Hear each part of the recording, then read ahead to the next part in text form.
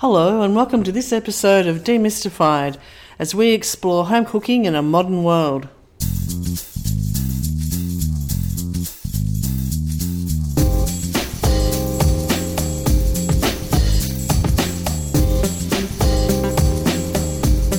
Hello, I'm Linda and I'm sitting here with Paul. We're from Cooking with Steam. Hello, Paul. Hello, Linda. This is our Friday wrap-up. And Paul, what have you been doing this week? So I thought we'd title today's wrap-up as Bread and Gremlins. Bread and gremlins. Okay.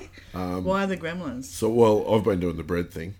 The gremlins is related to our technology podcast abilities of being able to post things I know. in some sort of significant time order and timeline and all the rest of it, but that's not my department. And bread, because it seems as though the responses to our survey were overwhelmingly in favour of more recipes around bread and baking. So, yeah, that's what I've been doing. I haven't done as much this week as I would have liked to, but so we'll start looking at more international breads and other techniques and things like that, so that'll come up in the next couple of weeks. But I can't speak of the gremlin thing only to criticise you to not get it together to it right. Yeah, well, I'll bring that up in a minute, but I do like it when you get your baking on because we all benefit from that, Paul.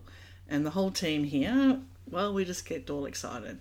Yeah, I mean, not as I said, not as much this week, but we'll jump in next week and do some more. I mean, the benefit is that we can actually crank through a bit of stuff because we can speed up the proving time, so which is a good thing.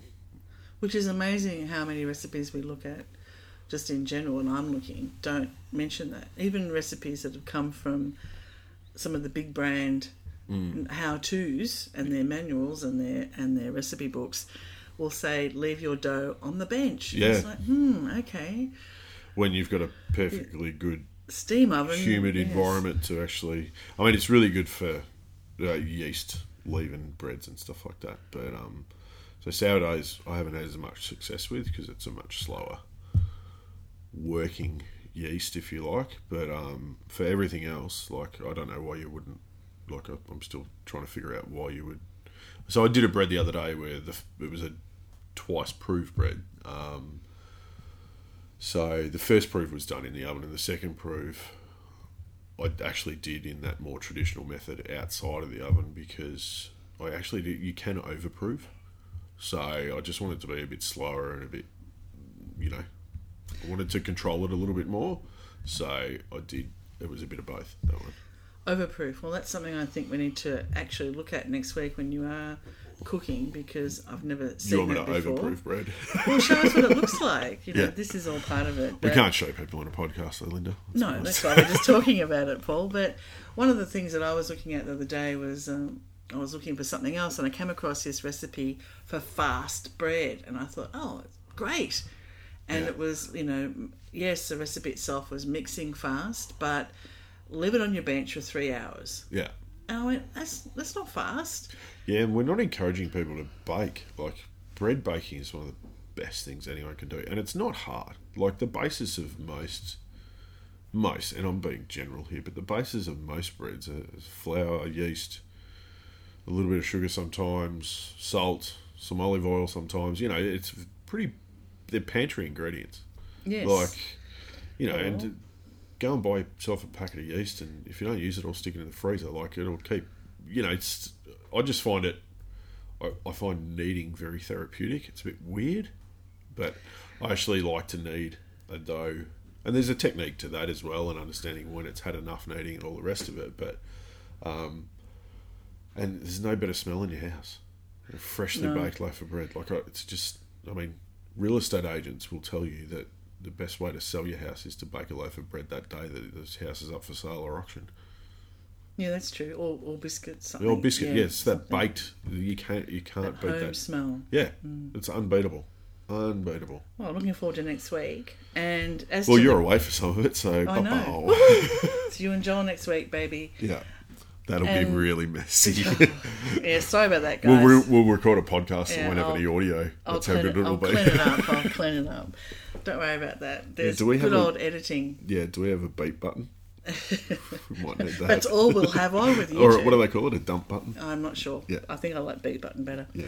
And the Gremlins, yes, we're just learning about podcasting, as everyone would know. Yeah. And it has been, with the year and a half, Paul, that I spent researching, listening to videos from a whole range of people talking about 10 easy steps, 5 easy steps, 7 things not to forget to do.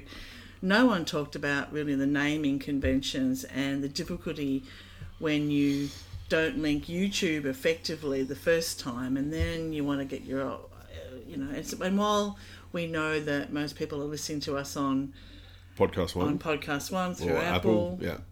It's still a forum that I want to have, and the YouTube link was so problematic. We've now got it nailed, but there are limitations. Well, do we? Well, I don't know. So now we've, the support from the people we have with our podcast said, delete the earlier episodes and repost them, which is okay, but it then throws the whole numbering and the sequence out of whack. So yeah, we've just dumped. So if you are listening, just click on the topics that you sound interested in. As always, like with all good podcasts. Yeah, because the sequencing we haven't quite got down yet, so there might be some older ones. No, and this it's early all still days, valid information. Yeah, and these early ones we've talked about not interviewing anyone just yet, but we are going to start that. Yep.